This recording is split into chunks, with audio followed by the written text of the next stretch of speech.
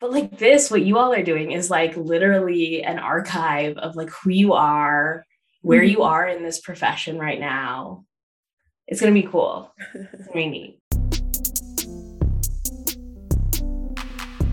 Hello, my name is Drea, And this is Luna. and welcome to Collected Knowledge. Today we have another interview episode for you. Before we do that, Luna, how are you doing today? I'm feeling optimistic and strong. I have been going to physical therapy this year for my elbow. As you may recall, I had a devastating rock climbing fall back in November, but I'm feeling better. I'm also noticing that I'm feeling anxious, much of it due to the Omicron variant, but ultimately I feel very safe because our school went back to school virtual after winter break, and so I've been able to sort of ease back into the school without being put on the front lines in the school building. So I feel strong, I feel a little bit anxious, I feel safe, and I am optimistic right now. Drea, how are you today? That's beautiful. I am feeling the burden of education in the pandemic. But I had a 3-day weekend, some time to do other things. And I feel like January is a good month to reflect. Mm-hmm. I feel like it's supposed to be December, but I'm using January to reflect. So I've just been reflective. Should we dive in? All right, let's do it. Meenakshi Mukherjee grew up in Southern California, but is now a proud Michigander after 8 years teaching elementary and middle school in both Detroit public schools and charter schools across Detroit. During her time as a classroom teacher, Meenakshi worked as an organizing fellow for the Detroit Federation of Teachers, AFT Local 231, and helped form a chapter of Michigan Acts, AFT Local 6482, at Southwest Detroit Community School, serving as chapter chair and lead negotiator. She is currently the Leadership Development and Internal Organizing Coordinator at the American Federation of Teachers, Michigan, where she works closely with statewide union leaders on training and policy projects supporting educators and the necessary work they do every day. She received her Bachelor's of Science in Anthropology at the University of California, Riverside, and her Master's of Arts in Educational Studies from the University of Michigan. Go Blue. Her work is driven by a deep belief in equity, justice, and humanizing schools for students, staff, and the communities they are part of. Without further ado, here's Meenakshi. Hello, Meenakshi. I want to just jump right in today. How are you? I'm okay. Hi, Drea. Hi, Luna. I'm okay. It's Saturday and it's sunny outside and there's snow on the ground. So yeah, I'm as good as one can be. Excellent. Yeah. So our first question for you, we always like to start off with, who are you? So in this present moment, who are you? Wow, this is a big one. This is a hard question because I've recently gone through a transition. I think if you had asked me a couple of years ago, I would have said I was an educator. I still am a community member. And in many ways, I still am an educator. I just work in a different sphere of people. But I think above all, I am a person who loves a lot of people dearly. Many of those people are teachers and staff in schools. And I am somebody who is really hopeful, which is where a lot of my work has stemmed from and been anchored in. Yeah, I think at my very core, it's I'm a hopeful person who really likes people and joking around and creating things. And as someone who's been at the receiving end of your hopefulness and jokes and just like you as a human being, it's been an honor to be on this earth with you, actually. Okay. Tell us about your experiences in education. Yeah. So I am coming up on my 10th year Yeah, 10th year of being in education. I moved to Detroit August of 2013. And it all started when I was in college. I worked at a middle school my junior and senior year. I was in like an AmeriCorps program. I was doing tutoring. I essentially worked as like a parapro in a middle school. And I really liked it. I liked working with young people. I liked the chaos of like a building that had hundreds of people in it. I just thought kids were fun. And I mean, I was still a kid in many ways. I was 21-year-old. And then I found out about Teach for America. And I was an anthropology major. I applied. Didn't really think I was going to get in, but then I did. And I had put Detroit as my number one placement. And I was born in Chicago. I lived there. My parents met there. I was born there. I was never really been a California person. And so I felt, I don't know why I picked Detroit. I had read a bit about like the political like environment of like charters and the education system here. And it seemed interesting. And I figured if I was going to do this, I should do it. I shouldn't like, if I was gonna jump both feet in without any teacher training, without any understanding of what was happening in this very, very important sector of our world, why not go to the heart of where the battles are happening? So I got on a plane with 2 bags full of my Forever 21 clothing, and I landed in Detroit. And I lived in Hamtramck for 4 years. I worked, my placement school was Winans Academy on the East Side. I taught 4th grade there.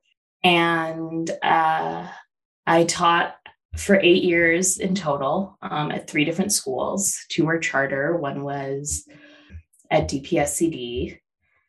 And just recently left. Back in February of 2021, I left the classroom, and now I work for the American Federation of Teachers, AFT Michigan, as our leadership development and internal organizing coordinator. And so I now work for the state federation of our teachers union. I work with a lot of our local presidents, so teachers, support staff locals. I work with our higher ed leaders who are all leading their unions at their various school districts, ISDs, universities, community colleges, and trying to push for statewide policy work, and also local level organizing, advocating for teachers, and that kind of work. So I've moved a bit away from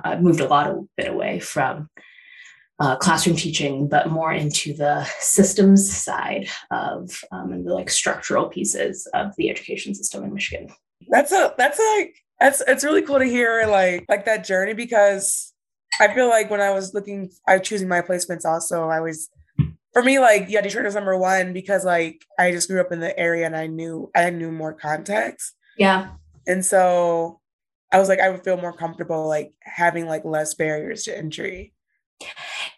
You know, something I thought, it's something I thought about a lot. I think this was the way I kind of think about, and I think I've talked to Luna about this before, like so I taught for 8 years, and every year I taught, I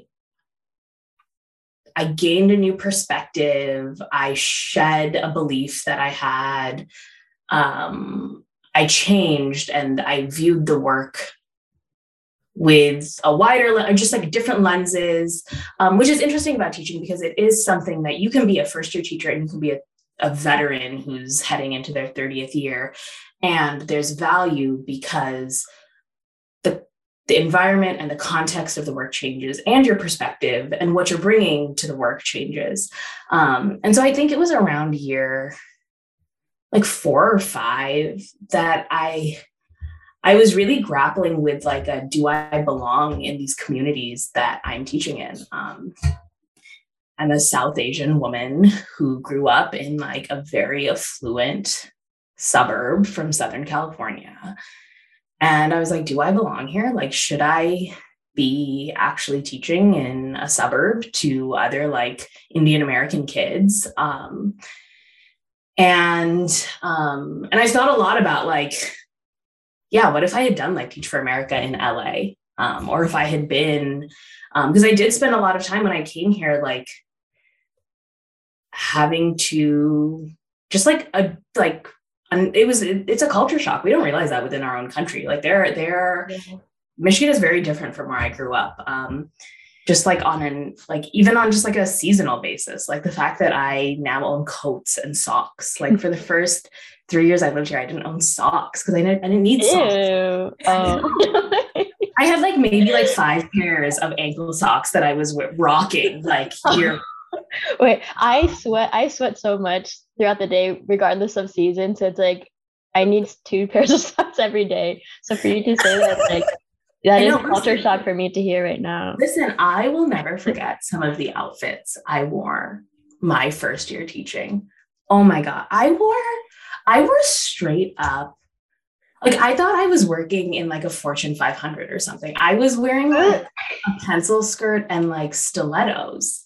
What?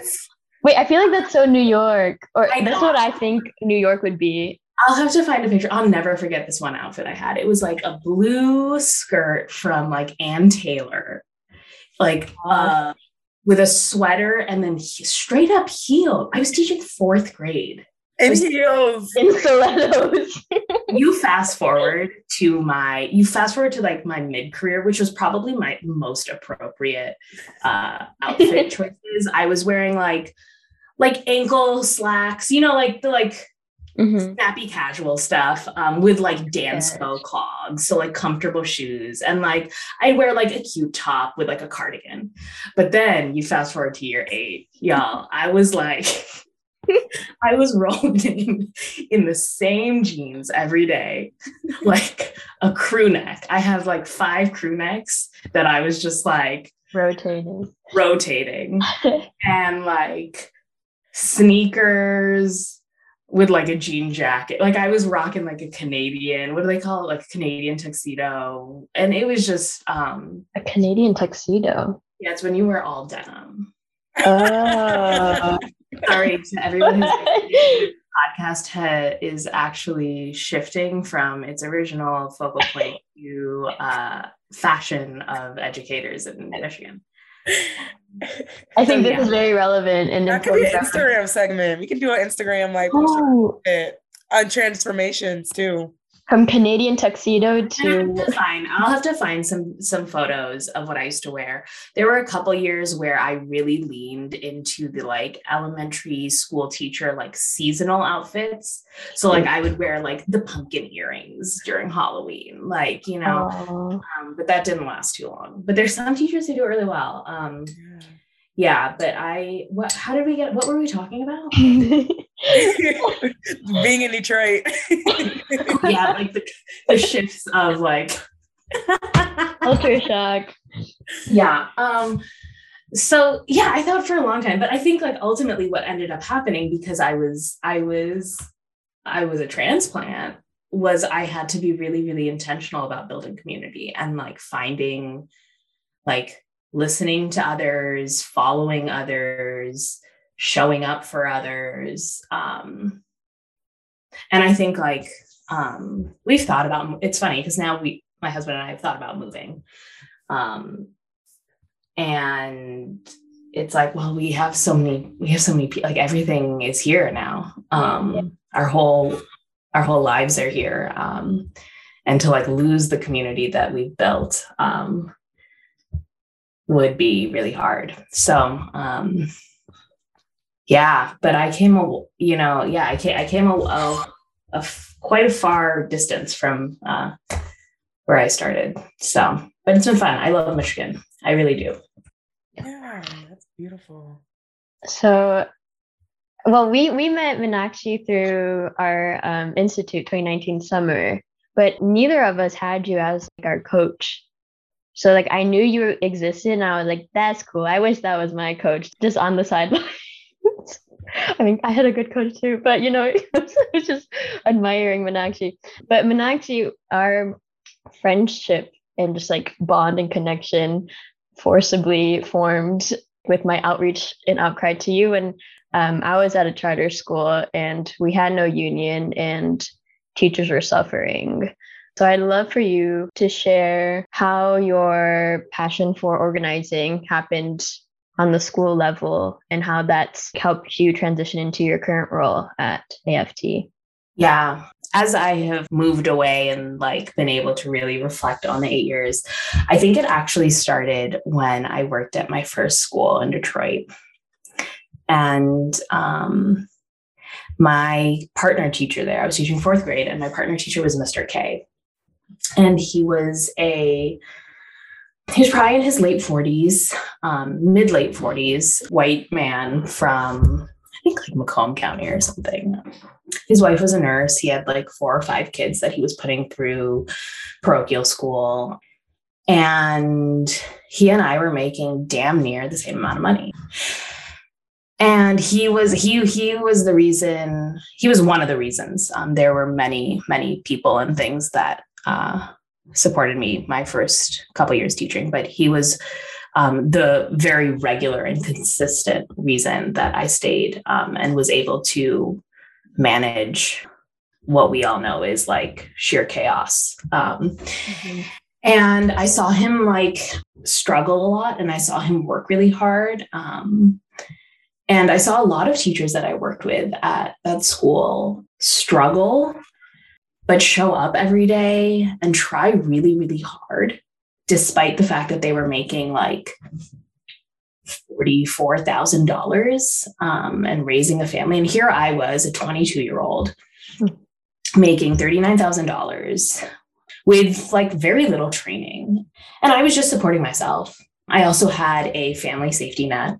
I also had the privilege of being fresh out of college. So if that hadn't worked out, I probably could have gotten another job. I would have been seen as like a young, new person on the job market. But a lot of my coworkers were not that. They were older. They had gone to school. They had student loan debt. They had families. They had medical bills. Things like retirement, things like healthcare were really, really important to their like well-being. And not that they weren't important to me, but as a 22-year-old, I was not sitting there combing through my 401k and my, debating what kind of healthcare plan. I was like, give me whichever one, like, like I'm not going to end up in an ambulance and whatever. And so I realized, and I would talk to them a lot and I'd be like,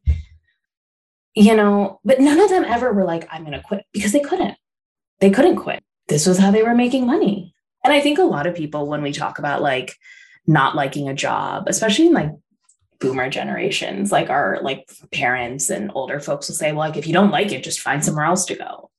And that argument frustrates me because it's like, but these are my people. Like, this is my school. Mm-hmm. These are my people. This is my school. And it's not that I don't want to be here. It's that I want it to be better. Yeah. And I think that that has always been my driving piece around this, is that I don't want to abandon this ship. I don't want it to just be better for me either. I want it to be better for all of us. And I want it to be better for these kids and for their families and for the surrounding community. And if I leave, I make it better for me. Maybe, but like we all know, it's 2021. We all know. You leave something bad, you go to something good. It's only a matter of time before you find the bad in that good. Mm-hmm. And so it's like, are we going to spend our whole lives jumping ship? Or are we going to actually change things? So all that to say, I really learned, I think like when we all enter teaching, we start, not all of us, that's not a fair judgment, but I know for at least me, and for I think a lot of young teachers, especially that go through Teach for America, we enter as like, with a relatively large savior complex. I am going to come and I'm going to help these kids and this community. And I'm also going to learn, you'll see people who are like, this school and these kids taught me so much. And all that is true. And we can build relationships and all of that. But I think a huge takeaway I took from my first charter school was I learned a lot about like what it was like to be a worker, what it was like to be a middle-class American worker in education. And I was like, damn, this sucks. And so I went to another charter school. Yeah, I went to another charter school. I left. I was like, I can't do this. And I remember even saying it to people. I was like, I really want to stay at this school. I love my coworkers. I love my kids. I have like built programs here. I have like, I am in a groove and I love this place, but I simply cannot make $39,000. I can't. Mm-hmm. And I was working lunch duty. There were just so many issues with the working conditions that I was like, my mind knew that this was like not sustainable. And so I left and I went to another charter school, and in my like young naivety was like, yeah, this is going to be like better. It was like the cool progressive charter school in Southwest Detroit that like all the young people were working at. And I was like, this is it. Like, this is it. I show up and like, it was the same. It was just the same. And it was just that like we had put a prettier dress on. Like we were just doing it like, it was like crumbling working conditions, but like make it artsy and cool. Wow. Yeah, if you still look at their website, Meenakshi's front and center. Yeah, I am the front. So vibrant. Is it still? I saw it this year and it was closed, right? Yeah, it's been closed for a couple of years, but yeah. And so that's where I really began to understand what organizing was. And we were a staff of roughly 28 teachers. All in all, I think we were about 40 people, 40 school staff, which included parapros and our lunchroom folks and administrators. And we were all relatively young, not all, but most. I would say we were between the ages of like 25 and 40. And we were very progressive. We all, at the time, we were like the radical educators of like the city. We were like a community school. But like things were still on a day-to-day basis, things still sucked. We were still working long hours. We had short lunches. We weren't getting paid that well. But we all really, really cared. We all really cared about the school, about making the school a really stable place for us and for our kids and for our families. And so organizing efforts had already kind of been like brewing before I showed up. And my first couple of years there, really like, and I said all of that to say like, we all built really strong relationships with each other. Like incredibly strong. Like these people are like still my best friends. And we have not worked together for like 4 or 5 years at this point. But they are like my nearest and dearest friends. And we built really strong relationships. We collaborated. We were like co-teaching. We were giving each other feedback, things that like I had just never experienced before. And at the same time that we were doing all of that, we were also noticing like, hey, this is kind of fucked up that this is happening over here. Like, hey, this could probably be better if we changed, a way a system worked in our school. And I think it's also important to note that it was a predominantly white staff. And for a while, I think the main solution was like one-offs, right? Like one person would say, this is a problem for me. Let me go to the principal and talk to them about it. And it'll change. It'll hopefully change. And again, the problem with that is that we see an individual solution to a collective problem. And so what you get with that, and we all know that like bias is real and it impacts all of us daily. And so what you would see a young white female teacher have a problem with something, go to the principal or the administrative team, and it would work out for them. And then you would maybe see a person of color who was a teacher or another staff member go to the administrative team with a problem, and it wouldn't be like a solution wouldn't come out of that.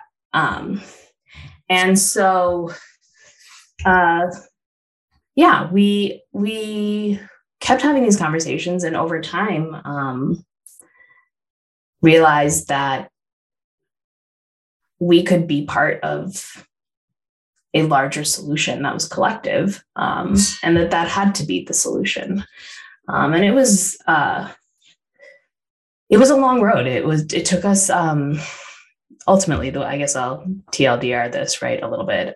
Ultimately, what ends up is that we run multiple organizing campaigns. And there's a lot of like charter school politics that are involved in this, and that we had some management company turnover and some like organizing around getting a new CMO. So the way charter schools work is that you have an external, or not an external, but you have a company that manages the school as opposed to like a public school district.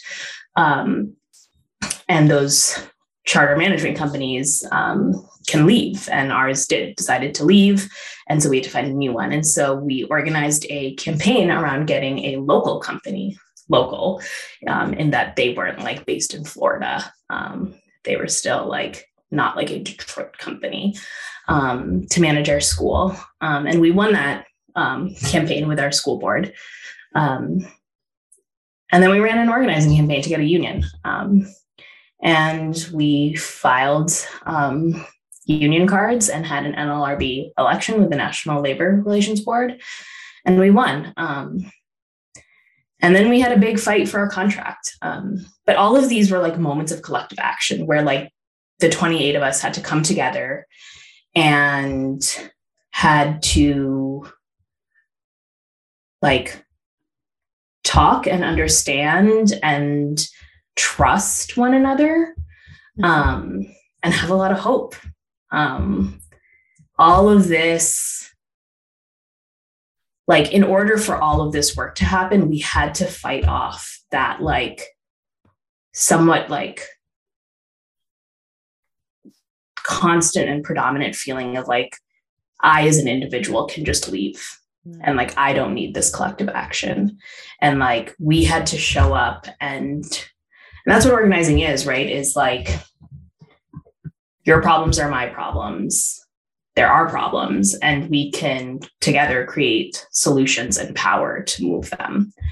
And that wasn't always easy, because there were a lot of times where people were like, well, that's not something that impacts me, so I'm not going to put my like skin on the line for that issue. And it's hard, especially in education, where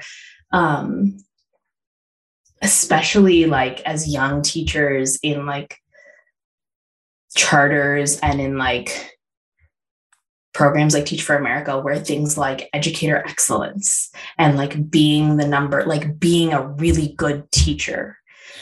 And the thing that like I realized, and I think like thinking back to this was probably around year 3 or 4, I was like, wait, what does it mean to be a really good teacher? Do we actually have a definition? Is there actually a way to measure that? And like, the answer is no. Mm-mm. The answer is no. There's no good way to be. There's many ways to be a good teacher. And like, if we're going to talk about differentiation in instruction, that has to come with the belief that like kids need different things. And that means that you can't have one assessment tool to measure what a good teacher looks like.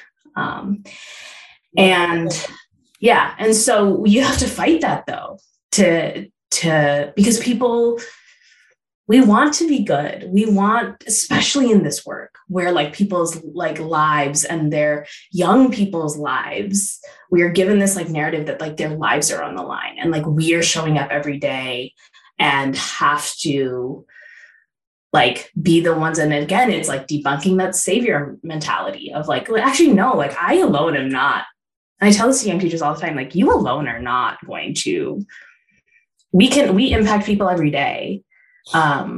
But like long sustaining impact on students is not going to come from an individual. It's going to come from systemic changes, and those systemic changes have to come from collective action and power built by community members, school staff, and students themselves. So I don't know where I started, but I think I work for the union now, and I did the law school I worked at was in DPSCD, where I did organizing work as well. And I think when I interviewed for my position at AFT, and as I was reflecting on like my time as a teacher and my time as an organizer, and how I've shifted and changed, I think like the biggest lie I was ever told as a young teacher was that I had to leave the classroom to make a change and to impact kids in a bigger, like quotations, bigger way. Mm-hmm. And when actually, like, it was through organizing that those things happened. Because again, like, removing ourselves and trying to like manage it away doesn't work. So yeah, it's been a long journey, and I didn't think I would end up here. I don't come from a union family. And especially as like a South Asian woman, like labor is not, especially in the diaspora, like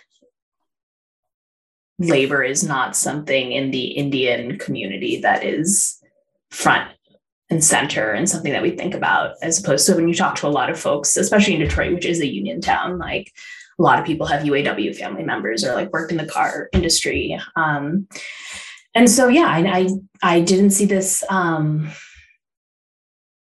this like beginning my career as a teacher and ending kind of, or not ending, pit stopping wherever I am right now in my journey here. But it aligned with my values. It aligned with my values as an educator to not only be a union member, but to fight for them.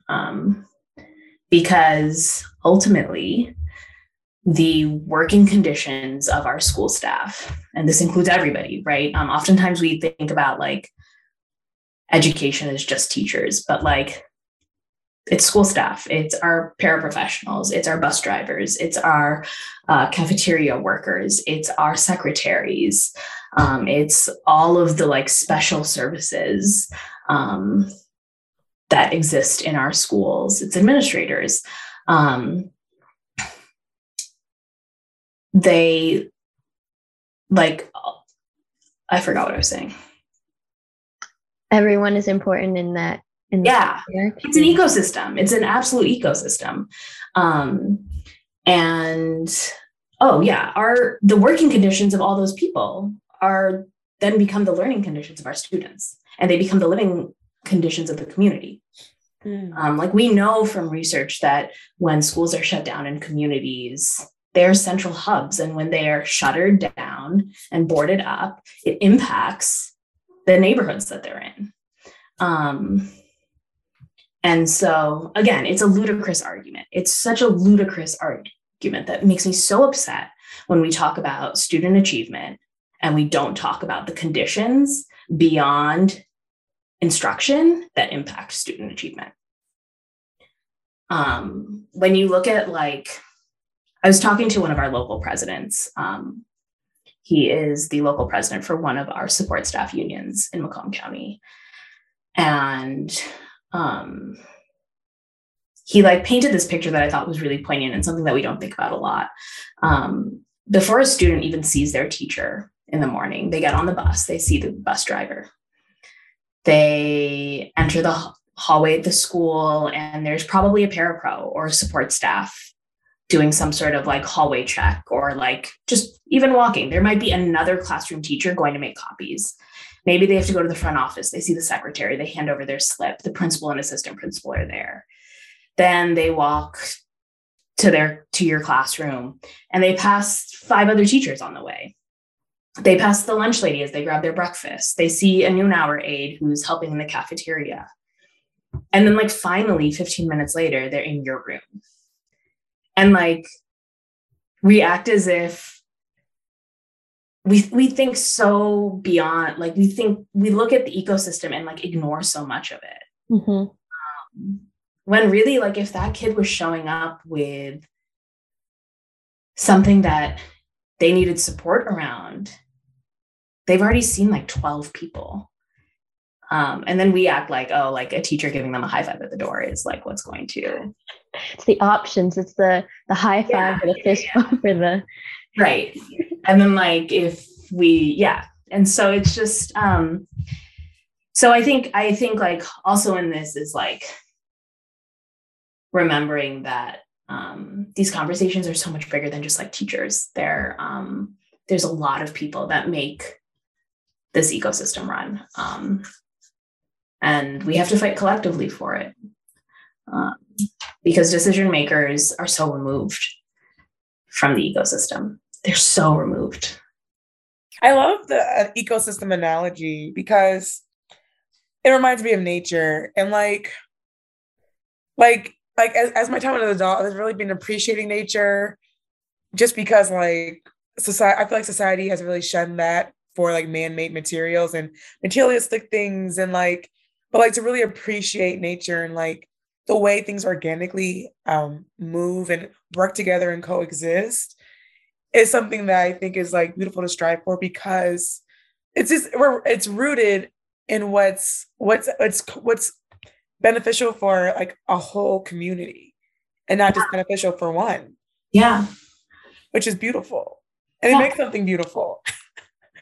Yeah. And if you remove you remember when you're like in 3rd grade and you like learn about the like, I don't even know what it's called, but like what eats what. And you remove one of the things, right?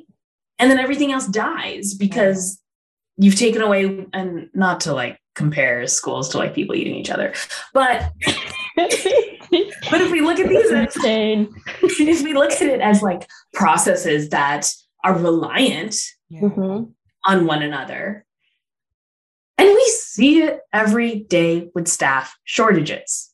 Mm-hmm. When a specials teacher is out, when and you lose your preps, when there isn't enough coverage in a cafeteria, or something needs to happen in that space, and people have to shift and take on other work.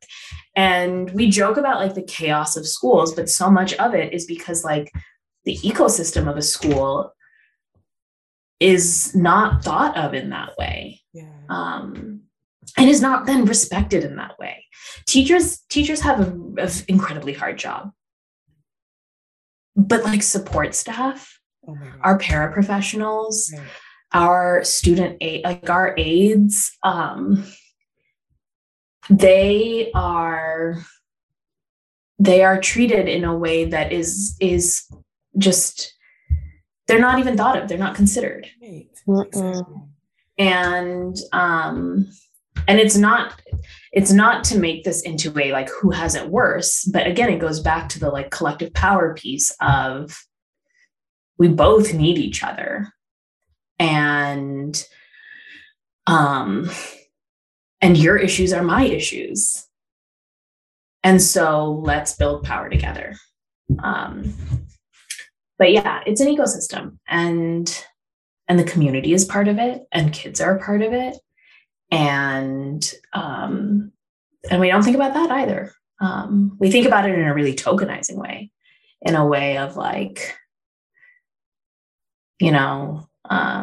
I worked at like a school where like we were a community school and we valued parents, but then like all of a sudden parents weren't allowed in the building. And it was just like, that doesn't seem very doesn't seem very thoughtful of us. And like, what do we actually mean when we say we're a community school, or that, how do we make that an authentic claim, and something that we actually live?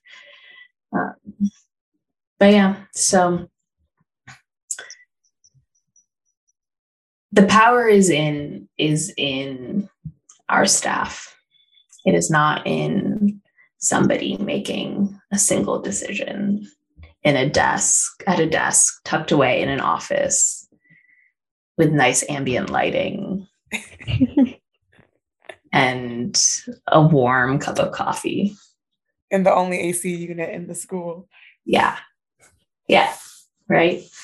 And it's made me think a lot about like what actually makes a good leader, a good school leader.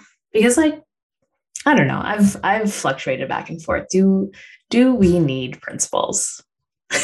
Oh, hot take. Let's talk about it. Say it. Do we need principals? As we were organizing the union in Southwest, we dreamt often, as one does, about what if we started our own charter school? And this is before I really had like a nuanced take about the opening and closings of charter schools and how they take away funding and things like that. But, I think we've all at some point dreamed, like, what if I could start my own school? What would it be like? And I think that it's a good exercise in realizing, what do you actually want? Like, what do you actually value in a school community? And so we, my friends and I, my coworkers and I, we like tooled around with like, well, what if we had like a cooperative leadership structure? So there wasn't like a single principal, or maybe there was, but like we kind of would take the administrative tasks and like delegate them.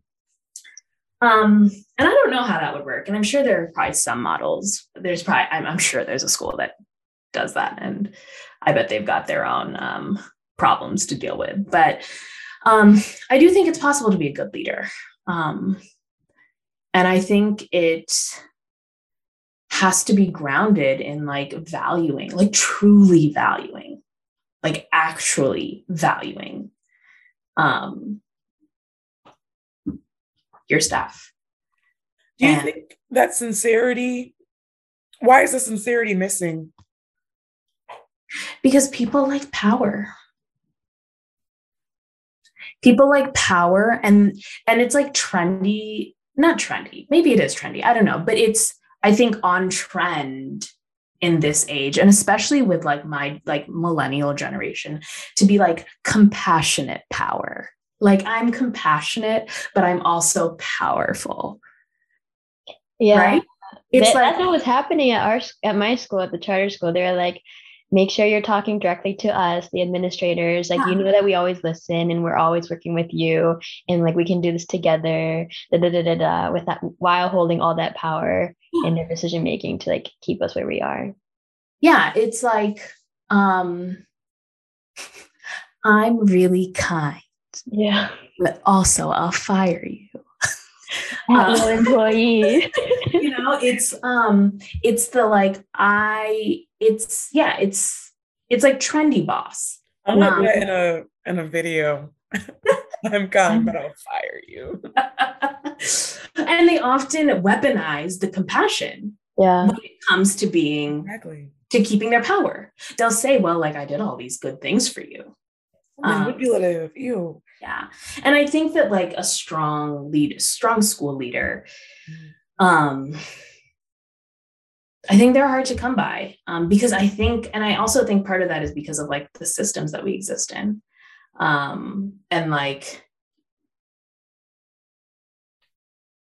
if you don't have a structure like a union, it's nearly impossible to create a equitable balance of that power. Because what happens with unions is that they negotiate a contract, a collective bargaining agreement, with their employer that lists out working conditions, working hours, and pay. And it's a fair shot at it. It's not at the whim of the boss.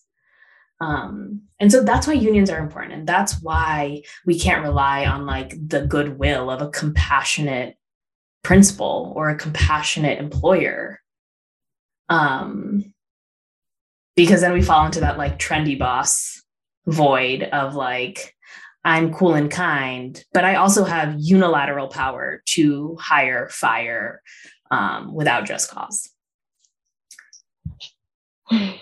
And then it goes back to like how individuals benefit off of those systems.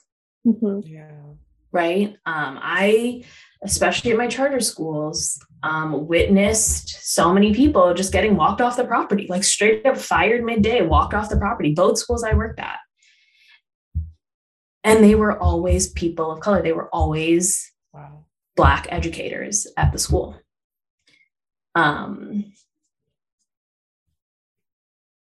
Yeah, so power is big. Power is big, and people have a hard time understanding how power works. And even though like we have a hard time understanding how power works, we still exist within structures of power. And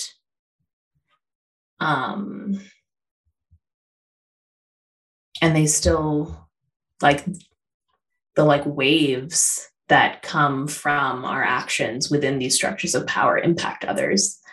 And I think the biggest thing for me was understanding that I, as an individual, am not the sole solution to anything. Nothing. Like barely even like getting the laundry done in my house. Like I need my partner to help me do that. There are like so few things. Maybe I'm exposing myself a little bit around like my inability to complete care tasks, but yeah, I'm not the sole solution to anything. I'm never going to be, and I don't want to be. I don't want to be making individual decisions for like a lot of people. Or for a system, or for a community. And input isn't good enough. Because write that down, everybody. Yeah, if I listen, it's still being filtered through my brain.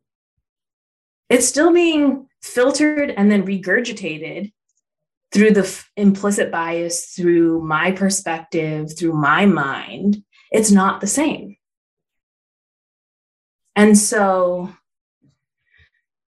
that's also kind of in this like compassionate boss framework is like, well, we're listening. We hear you, you know, but this has to be like a hand in hand. We're doing this together. Yeah. Shared power. Yeah. It has to be shared power. It has to be. And so, yeah, it's messy. It's really hard.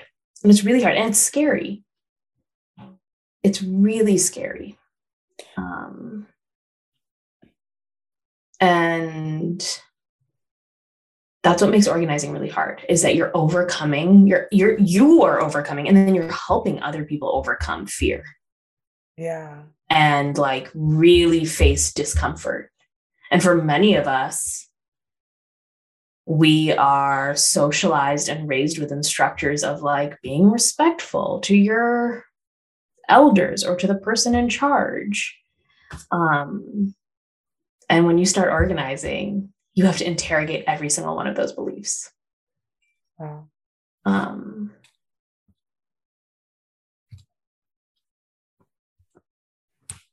Yeah. Overcoming fear.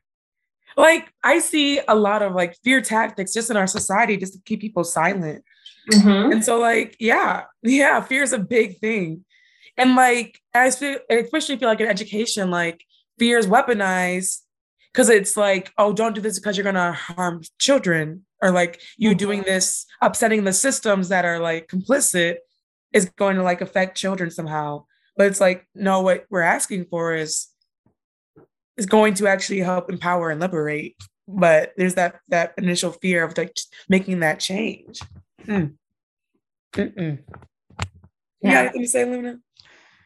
I'm just reflecting on last year, like when Meenakshi was helping us organize at our school, and how much fear that I experienced while I was trying to get other people on board. So I was trying to like put on a face of confidence and like power as being a first, second year teacher with like, who am I to come into school like that? And, being TFA as well. Like, it's something that I was like thinking about a lot during this conversation, because I was really scared. And also, rightfully so, our CEO was so scary to me. Lots of retaliation, and I was like, didn't know how to handle it. I'm so conflict averse, so like to be put in this position, and I had to like really, really like displace myself from the situation, because like it's not about me and my fears. It's like it's like it's more just like what needs to be done for the collective good, and for like teachers to realize that too. And they're also fearful, so we're all just like fearful together. How did it feel every time, Luna, got a coworker to like give you a yes, or like show up to a meeting? Yeah. Yeah, because so what you were teaching me, Strategy 101, is like one-on-ones with all the teachers and staff. And so majority of them were like, no, obviously we're in a pandemic. I could also get fired at will employee. Like, this is not safe. Immediate no. So like to have a handful of yeses, or even just like willing to listen and understand, and also bringing their input of like, oh yeah, this is really unfair that this person got fired without a fair due process, and this could happen to us. We need to do something about it. So like the redirection in those thoughts and that willingness to like fight together, yeah, it felt really good. Every yes was like, I'm not alone in this. And so we had a handful of people. And then I also had you always supporting me through it. I went through a lot of emotions. There's always a basis of fear, because it's like we're all fighting for this, and like we can get through this.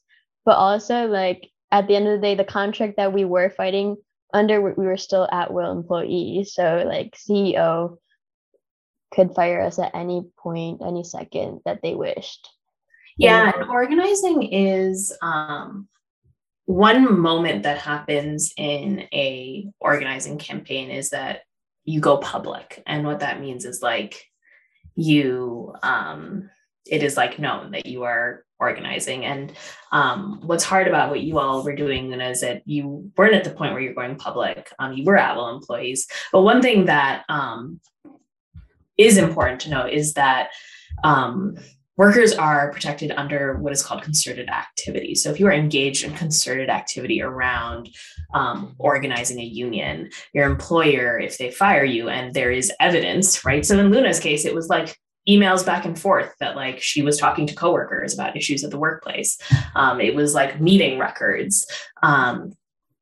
They cannot fire you if there is proof of concerted activity. So it doesn't make it any less scary, right? Like I didn't know that though. Remember, like when you told me, I was like, oh, like that gave me so much power. It's like knowledge in your own rights regardless of that contract. And so it's you actually have more safety the more like proof there is that you were engaged in these sorts of activities and behaviors.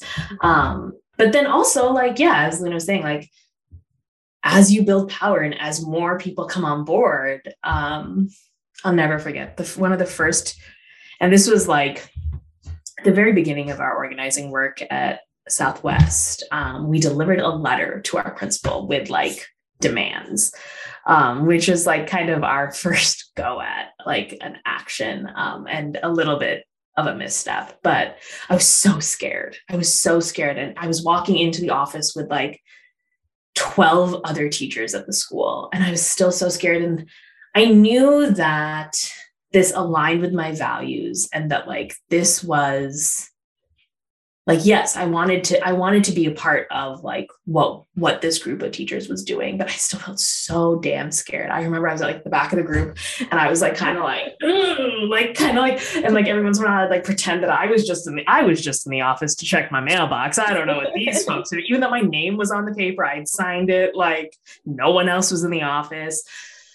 Um, and what that lacked was like strategy, right? And there is strategy to like organizing. There's intense strategy. There are best practices. There are like how we escalate tactics, right? Oftentimes when you look at like unions, you'll get like Amazon workers who are organizing, or in any sector, like there are buttons, there are t-shirts, there are signs.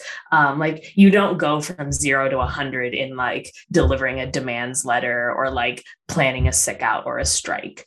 And like one of the things I always like remind folks is like the best action or like the best strike is the one that we don't need to have, because we plan actions if we are unable to reach an agreement with our boss.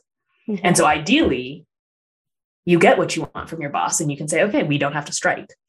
But oftentimes those actions are planned to help build power and to actually show like, no, like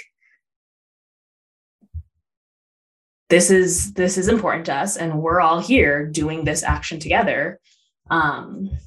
But yeah, there's strategy to organizing. And that's also like a big learning curve. At least it was for us, which is why it took a long time.